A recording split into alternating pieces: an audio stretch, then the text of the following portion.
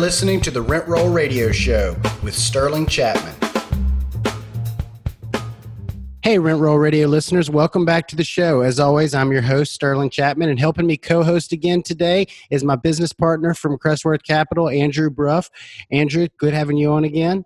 And today we're joined by a special guest, somebody I've been following online for quite some time. He's just full of energy, full of excitement, and always putting out some awesome content. So I just reached out and begged him to join us. So today we have Travis Watts. He's a full-time limited investor. He's also the Director of Investor Relations over at Ashcroft Capital. Travis, welcome to the show. Sterling, Andrew, happy to be here. So Travis, can you bring us back to the beginning? How did you get started? Where did your real estate journey begin?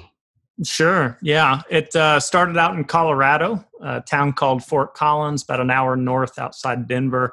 That's pretty much where I grew up. I'm originally from Tulsa, Oklahoma, and we moved there when I was about 5. So bought my first property when I was 20. I had known that I wanted to get into real estate at some point, didn't know how.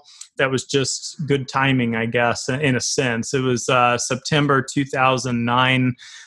A lot of people will say, well, what great timing you had just to skip the whole market collapse. But, you know, it's funny. At the time, I was asking friends, family, anybody I could reach out to what they thought about me buying a home in September 2009. And everybody was saying, do not buy. You're nuts. You know, things are falling. They're collapsing. It's just horrible. But, you know, like I said, I knew I wanted to get in at some point. This was going to be an owner-occupied home next to a college campus. I knew I could rent the spare bedroom out and kind of house hack it. And, you know, running the numbers, it just made sense. This home fell about 40% in value recently at that point. Plus, the government was handing out the $8,000 tax credit for first-time home buyers. So I'm looking at all three of these scenarios going, you know, I get that everyone's telling me not to, but I think it's a good time for me.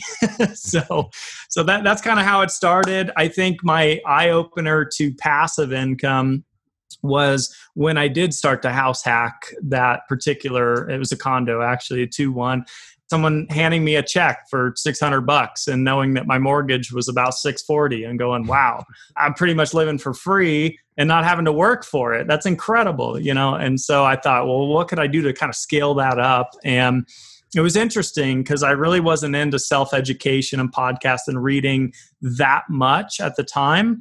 And I wish I had been. Well, how old are you, Travis? 32. So I've been at this 11, 12 years, whatever it is. We didn't really have much content out there 12 years ago. I know. You probably didn't call it house hacking at the time. That's true. Yeah, a lot of things have popped up. The FIRE movement, which we can touch on. A lot of things I was kind of doing, but didn't really have titles at the moment. But I ended up doing a lot of active stuff. I'll kind of condense this section of the story as short as I can. So I did fix and flips. I did vacation rentals. I did the house hacking, owner-occupied homes. I'd buy distressed, fix up, sell 2 years later for tax-free, all that kind of stuff. So I did that till I burned out because I had a W-2 job. It was in the oil field. It was 14-hour days, working away from home, out of state, out of country. I worked in the Middle East, and it was just really hard to scale a single-family, active, managed portfolio while trying to maintain a career like that. So in 2015, I'd burned out, and I made a huge switch. I went all in to this concept and idea of passive investing, which is all I do now. And it's all I've done for the last 5-6 years, sold everything that I owned, quite literally, except my car, and went into these syndications and private placements as a limited partner. And so now I help educate in the space. You were mentioning, you know, online content. That's mostly since COVID, but there's a lot of folks out there, whether it be a doctor, dentist, lawyer, attorney, athlete, you know, highly paid professionals that need to park some capital where maybe they're not wanting to tie up their time in the process. And so private placements and syndications can be a great asset for those types of folks. And so that's kind of my mission, is to help spread the word. As you said, there wasn't a lot of education back then, and trying to be that person I wish I would have connected with back then. Absolutely. And you know, that was the reason we started the podcast. And you know, you work for Ashcroft Capital, and you know, Joe Fairless with his book on syndication. That was kind of what inspired me to start the podcast in the beginning. But Awesome. kind of taking a step back to kind of unpack the active, and I definitely want to get more into the passive because Yeah, that's sure. definitely where we're all headed. But a lot of people that are just kind of getting interested in investing in real estate, it's easy to make a case for passive investing, but it's also very easy to get the rebuttal. Well, I don't have any money to passively invest. So can you kind of walk us through that transition from like the early days where you were getting the funding, maybe walk us a little bit through your journey through the active and kind of what led up to allow you to fully transition to the passive side? Sure. Yeah, absolutely. And very fair statement. I mean, it is capital intensive if you're going to be a full-time, especially LP investor. But that being said, I will share the story and hopefully this can resonate with a lot more folks. I wasn't born from money. I wasn't handed, a trust or anything like that. But what I did have was a little bit saved towards college that I ended up getting a scholarship for instead and pocketing that money. I just didn't spend it and I just didn't want to take on any debt. So as I exited college, I had no debt and a little money in my pocket. I had waited dumb luck through a recession. It just is the way that it turned out. I graduated in 09. That's just how it was. And so, yeah, some dumb luck, a little bit of being prepared, a little bit of I was working since I was 15 and saving as much as I could save, that kind of stuff. I was raised by two very frugal parents. Everything was about coupons and living below your means and buying the off brand and not buying things we don't need. All that kind of stuff was like my roots. So I had one side of the coin, how to save. I didn't know anything about how to invest. And so that came from the self-education, the books, the things like that. So I put nearly everything I had into that first home. I went with a conventional 20% down type of situation, got the 8,000 back. That was nice. And, house hack, live virtually for free. And I just kind of rinsed and repeated that model. And, the oil field was a high paying gig. Unfortunately, it was a gig I didn't enjoy. I wasn't passionate about. It didn't fit me. But I recognized that as an opportunity to earn some money. And if I could be very frugal and live severely below my means, is kind of like where the FIRE movement mentality, came into play. It was kind of a 4-step process. It was earn as much money as I could earn, live on as little of that as possible, invest the difference in assets specifically that cash flow, but also with equity upside, and then try to avoid bad debt, credit card debt. As I mentioned, I didn't have student loan debt, things like that, personal loans. So those are really the 4 steps I followed to the point where in 2015, I'm sitting there for the first time doing a detailed analysis on my net worth, thinking, what if I just sold everything that I own, literally paid all the taxes, the realtor fees, the commissions? What am I left with? That would be the net worth. What if I put that to work passively in these syndications that I'm learning about at a conservative cash flow amount? And when I ran those numbers, the biggest light bulb of all went off, which is I could walk away from this job. I don't need to be doing this job that I hate and despise. I could be doing things that I'm actually passionate about and want to learn and that I could excel in and move up in. So that inevitably is what led me to Ashcroft Capital. I started first as an investor, still I'm a big investor with Ashcroft as a limited partner, but joined the team in 2019 to help share the message, the exposure, attend conferences, just mingle with folks nationwide. So now because of COVID, I'm online. How much was your first passive investment? The very first one I did, I partnered with a local group to me, which was in Colorado at the time, and I did their minimum investment. So it was 50 grand. And I had just sold a home. And so I had the liquidity to do that. I didn't want to put too much in it because quite honestly, I was a little skeptical of this whole concept. It seemed too good to be true because I'm looking at projected returns on pro formas thinking, there's been flips I've done where I didn't make that much money. I thought, how is it I could do nothing and make the same or better? So I was very kind of skittish in the beginning. I had a slow start to it, but as I started seeing it unfold in real time and as I met more people that were 5, 10, 15 years beyond where I was at doing this full-time or part-time, it really was an eye-opener and I went all in. Now, were you an accredited investor when you first started? Correct. Yeah. Okay. And the reason I ask is I think there's a lot of misconceptions around who can be a passive investor. You typically hear people think they have to go out and find somebody rich to, on the operator side, we feel like we have to go find somebody rich to be able to passively invest. But in reality, most of the passive investors out there are just normal guys who have, a 401k that from working at energy for 30 years, and they've rolled it over into a self-directed IRA. So can you describe like the typical investors that you're talking to and working with?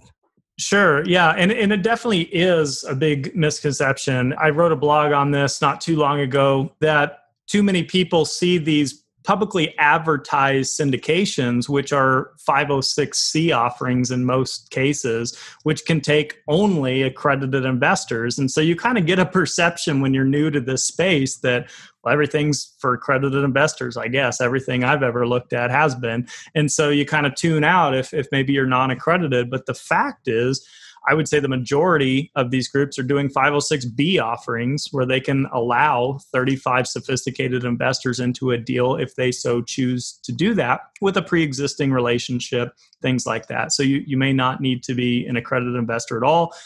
And outside of multifamily and real estate, there's things you can invest in that absolutely wouldn't require accreditation anyway. Investing in REITs, real estate investment trust, or high dividend stocks, or whatever, bonds, annuities, CDs. There's all kinds of products out there that are available that are cash flow products. So to me, it's more about the concept of investing for cash flow versus equity and capital gains. Sorry, I got a little sidetracked there. So your question is painting the picture of like who's the typical investor that I'm... Who the typical investors are. Because I think a lot of times the misconception is they're big Wall Street guys with billion-dollar bank accounts. But when you really dive into it, a lot of these folks are just kind of ordinary guys who have worked at a career in the oil and gas industry like you for years and years and years, and have stacked up a retirement and kind of moved it over. So I'm just wondering, what are some kind of more down-to-earth type of investors that you interact with on a daily basis that maybe some of our listeners can connect with and say, oh, well, that sounds a little more like me than what I was thinking types of guys? Yeah, 100%. I think that if you had asked me in, say, 2009 about being an apartment investor, being a co-owner in a 400-unit apartment building, and knowing nothing about syndications, I probably would have thought the same and said, well, either A, I'm not a billionaire, I can't do that, or to your point, super wealthy, super experienced, kind of the most senior of real estate investors that are out there. But really, as I dove in and got involved a lot heavier in investor relations, networking conferences, the top groups that I speak with that are accredited investors doing LP deals would be engineers, sales, career folks, doctors, lawyers, attorneys, athletes. I kind of mentioned that earlier. Business owners, entrepreneurs. Again, you can qualify in different ways for accreditation. By the way, there was just a recent change too to the definition, right? I was about to ask your interpretation of that. I sent that to Andrew 2 days ago. Yeah, nice. Yeah, come on. It's such an outdated thing anyway. I don't even know when they first came up with this accredited investor. It was years and years, decades ago, and the numbers have never changed. It's crazy. But so now, like, for example, at one point I worked for a brokerage firm. So as I left the oil field, I wanted to pursue other things I thought I was going to be passionate about. One was stocks, bonds, and mutual funds because I wanted to learn the Wall Street side of the business. So at the time, I had a Series 7 and 63 license so that I could do that job. That now qualifies you as an accredited investor according to the new definition. So holding a professional license where you had to pass exams by FINRA and these kinds of things would qualify you in the sense that you obviously know what you're doing if you can pass a test like that. So it's getting there. I wish it were a little more broad. I wish it could, bring some more people in because not too many people hold those licenses anyhow. But, there's change being made. And the whole argument is that, so many folks don't have access to accredited opportunities. So it's kind of the haves and the have-nots argument. And I'm, I wish it could be for everybody. I do. But with that said, like I said, there's 506B offerings you can get involved with. There's REITs, there's stocks, there's other things that are cash flowing, that you could potentially invest in. So now, does Ashcroft offer 506Bs?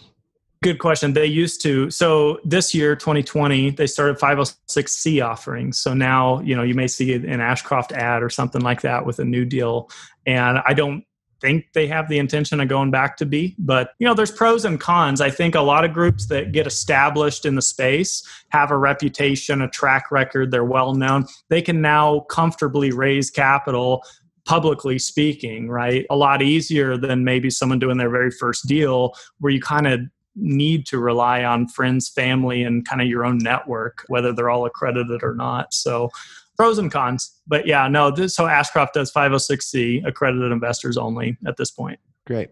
So take off your Ashcroft hat for a minute and just think, just Travis Watts, the limited investor. What do you look for in an investment opportunity? How do you qualify an operator that you're going to go invest with? That's a great question.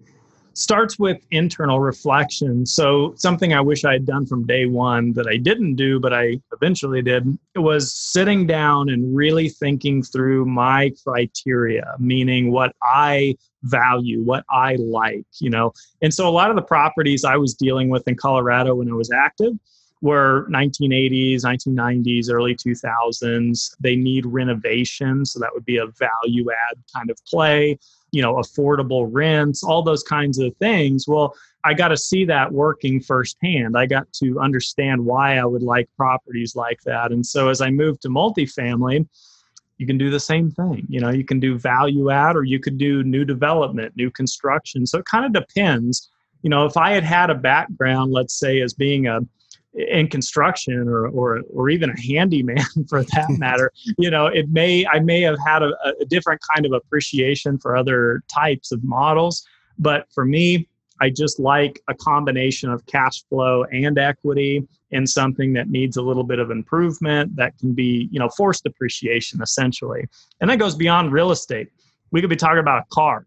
The way I buy a car is that it maybe is a little distressed, has a few issues, right? I'm going to buy it cheap and I'm going to get it fixed and now it's worth more. And so I'm going to lose less in the car system, And that just resonated with me. So I looked into great communication, transparency, team track record, monthly distributions are ideal for me because I was going to be living on this income.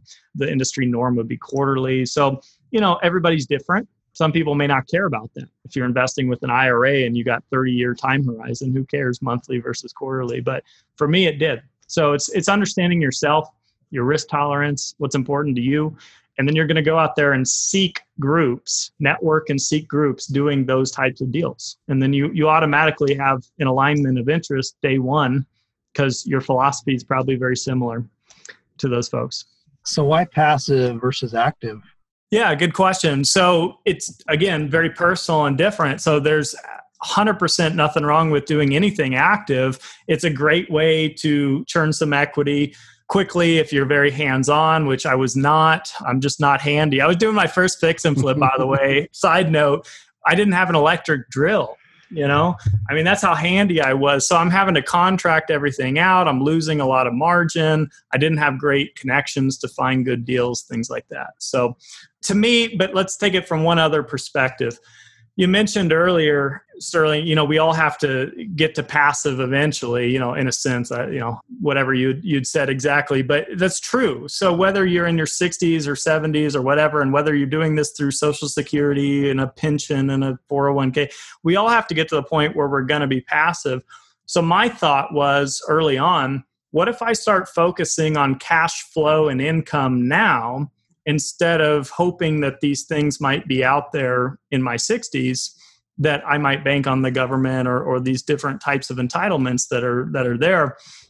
We can clearly see pensions going away and 401ks not being sufficient for retirement, and Social Security system going broke. So it's a little scary for someone, my age to think that that's what I'm going to be relying on for retirement. So for me, I think I just wanted to put control into my hands earlier versus later, and then have flexibility over lifestyle. I think it's also widely known we're kind of going into a gig economy where folks are looking to be contractors, work from home, work maybe part-time, work on things that they're passionate about, instead of the old traditional system of climbing the corporate ladder and staying with the company for, 50 years or something like that. So the world's changing, and I guess I just wanted to kind of try to be one step ahead if possible.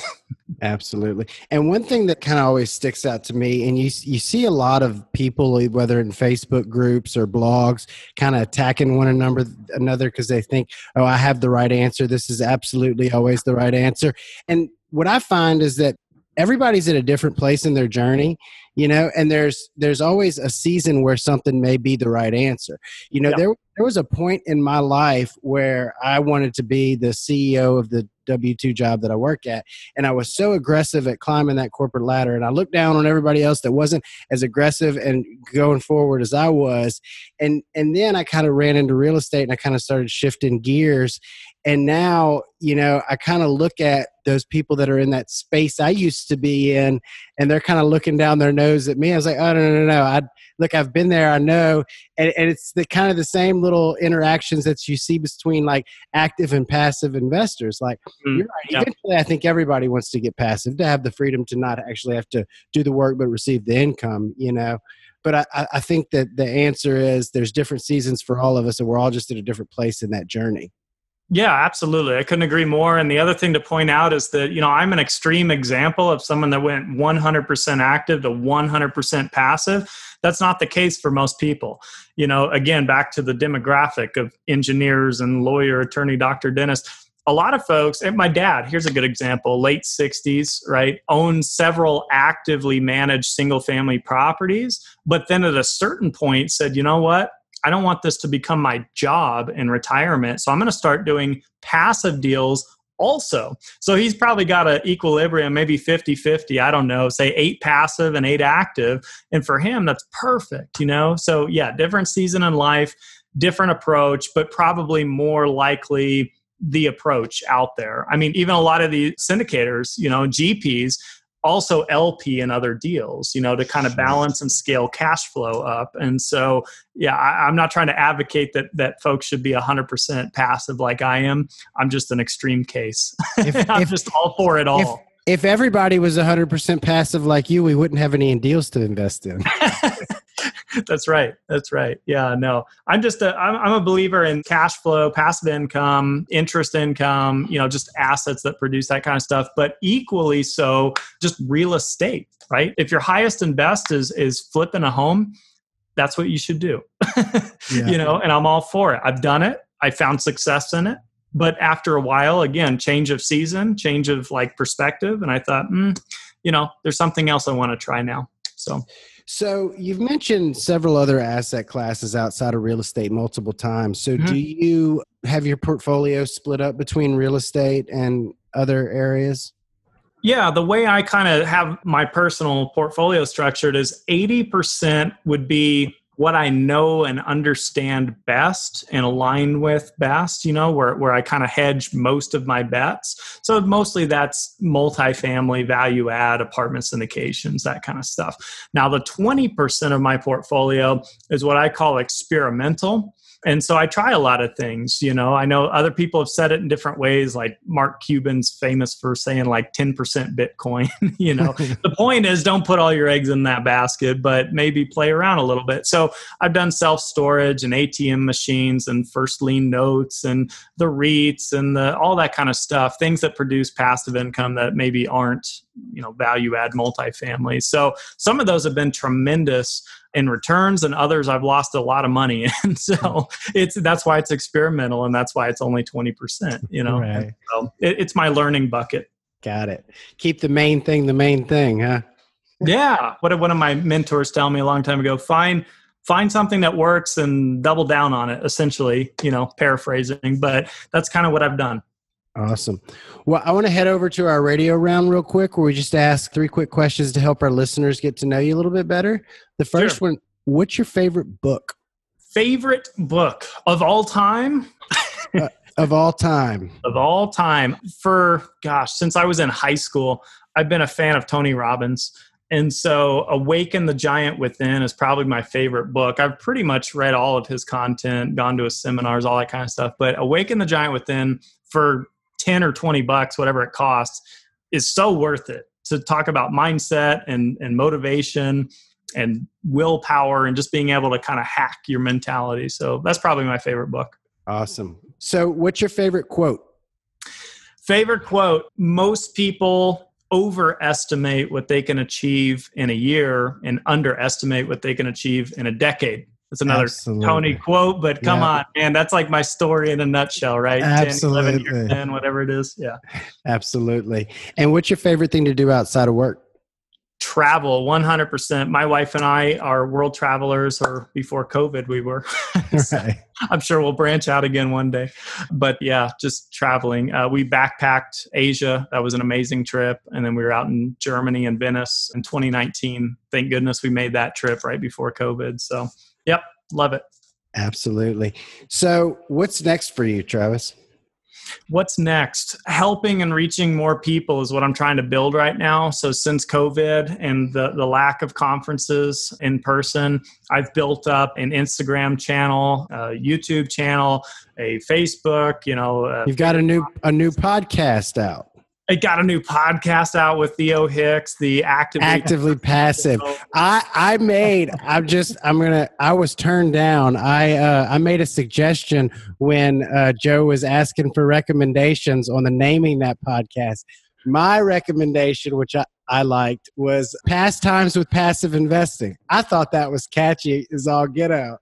There were so many great ones. I know. I didn't get that memo until I didn't even have a say in the show title. So I left it up to everyone else. So yeah, that's been fun. That's great. And I mean, we don't always, stay on track, quote unquote. Like we were talking about celery juice the other day. That ended up being like the whole episode. So I have, and we're running out of time, but I keep hearing this celery juice. Every time I see your name, somewhere in the article, celery juice pops up. What's the deal with celery juice? Why should we be drinking celery juice on a daily basis? Not a doctor. I'm not licensed, whatever. We were talking about life hacks. We were talking about knowledge hacks. We were talking about, leveraging mentors. And that had everything to do with real estate and business. And then all of a sudden, that was my health hack, so Theo's like real into like the workout stuff, and he can tell you all about health hacks on working out.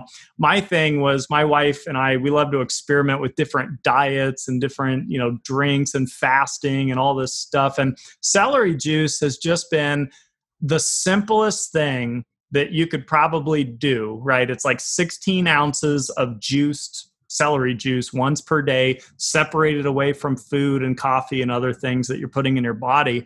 And it just gives you a natural energy boost, more so than caffeine. It can help with, eczema and brain fog and, so many ailments that people have, which thankfully we don't have a lot of, but the list goes on and on. It's incredible. And it's the weirdest thing. And so, yeah, it's kind of been like a trend and a craze. I was skeptical of it. And then we started doing it. And it was like, wow, like we've done things like a 3 or 4 day water fast that didn't have the same effects that just celery juice has in one day. And it's like, I got to share that with people. It's just something to put out there. So I'll give it a shot. I'm going to try it. Try it for at least like 7 to 10 days, right? It's not going to happen instantly on day one, but your body will kind of process through it. And it's really cool. How can our listeners find out more about you? Where can they connect with you? How can they get in touch with you? Yeah, aside from the accounts that I mentioned there, Instagram, Facebook, BiggerPockets, LinkedIn, ashcroftcapital.com/connect with Travis gives you a couple things. You can book a free 15-minute call with me, just a general Q&A. A lot of people have questions on the blogs and the content and the interviews that I do here and want to kind of relate it to their situation. And I'm happy to give back my time that way. I don't sell anything. I don't have courses or books or anything, but I do like to network. So I'm happy to do that.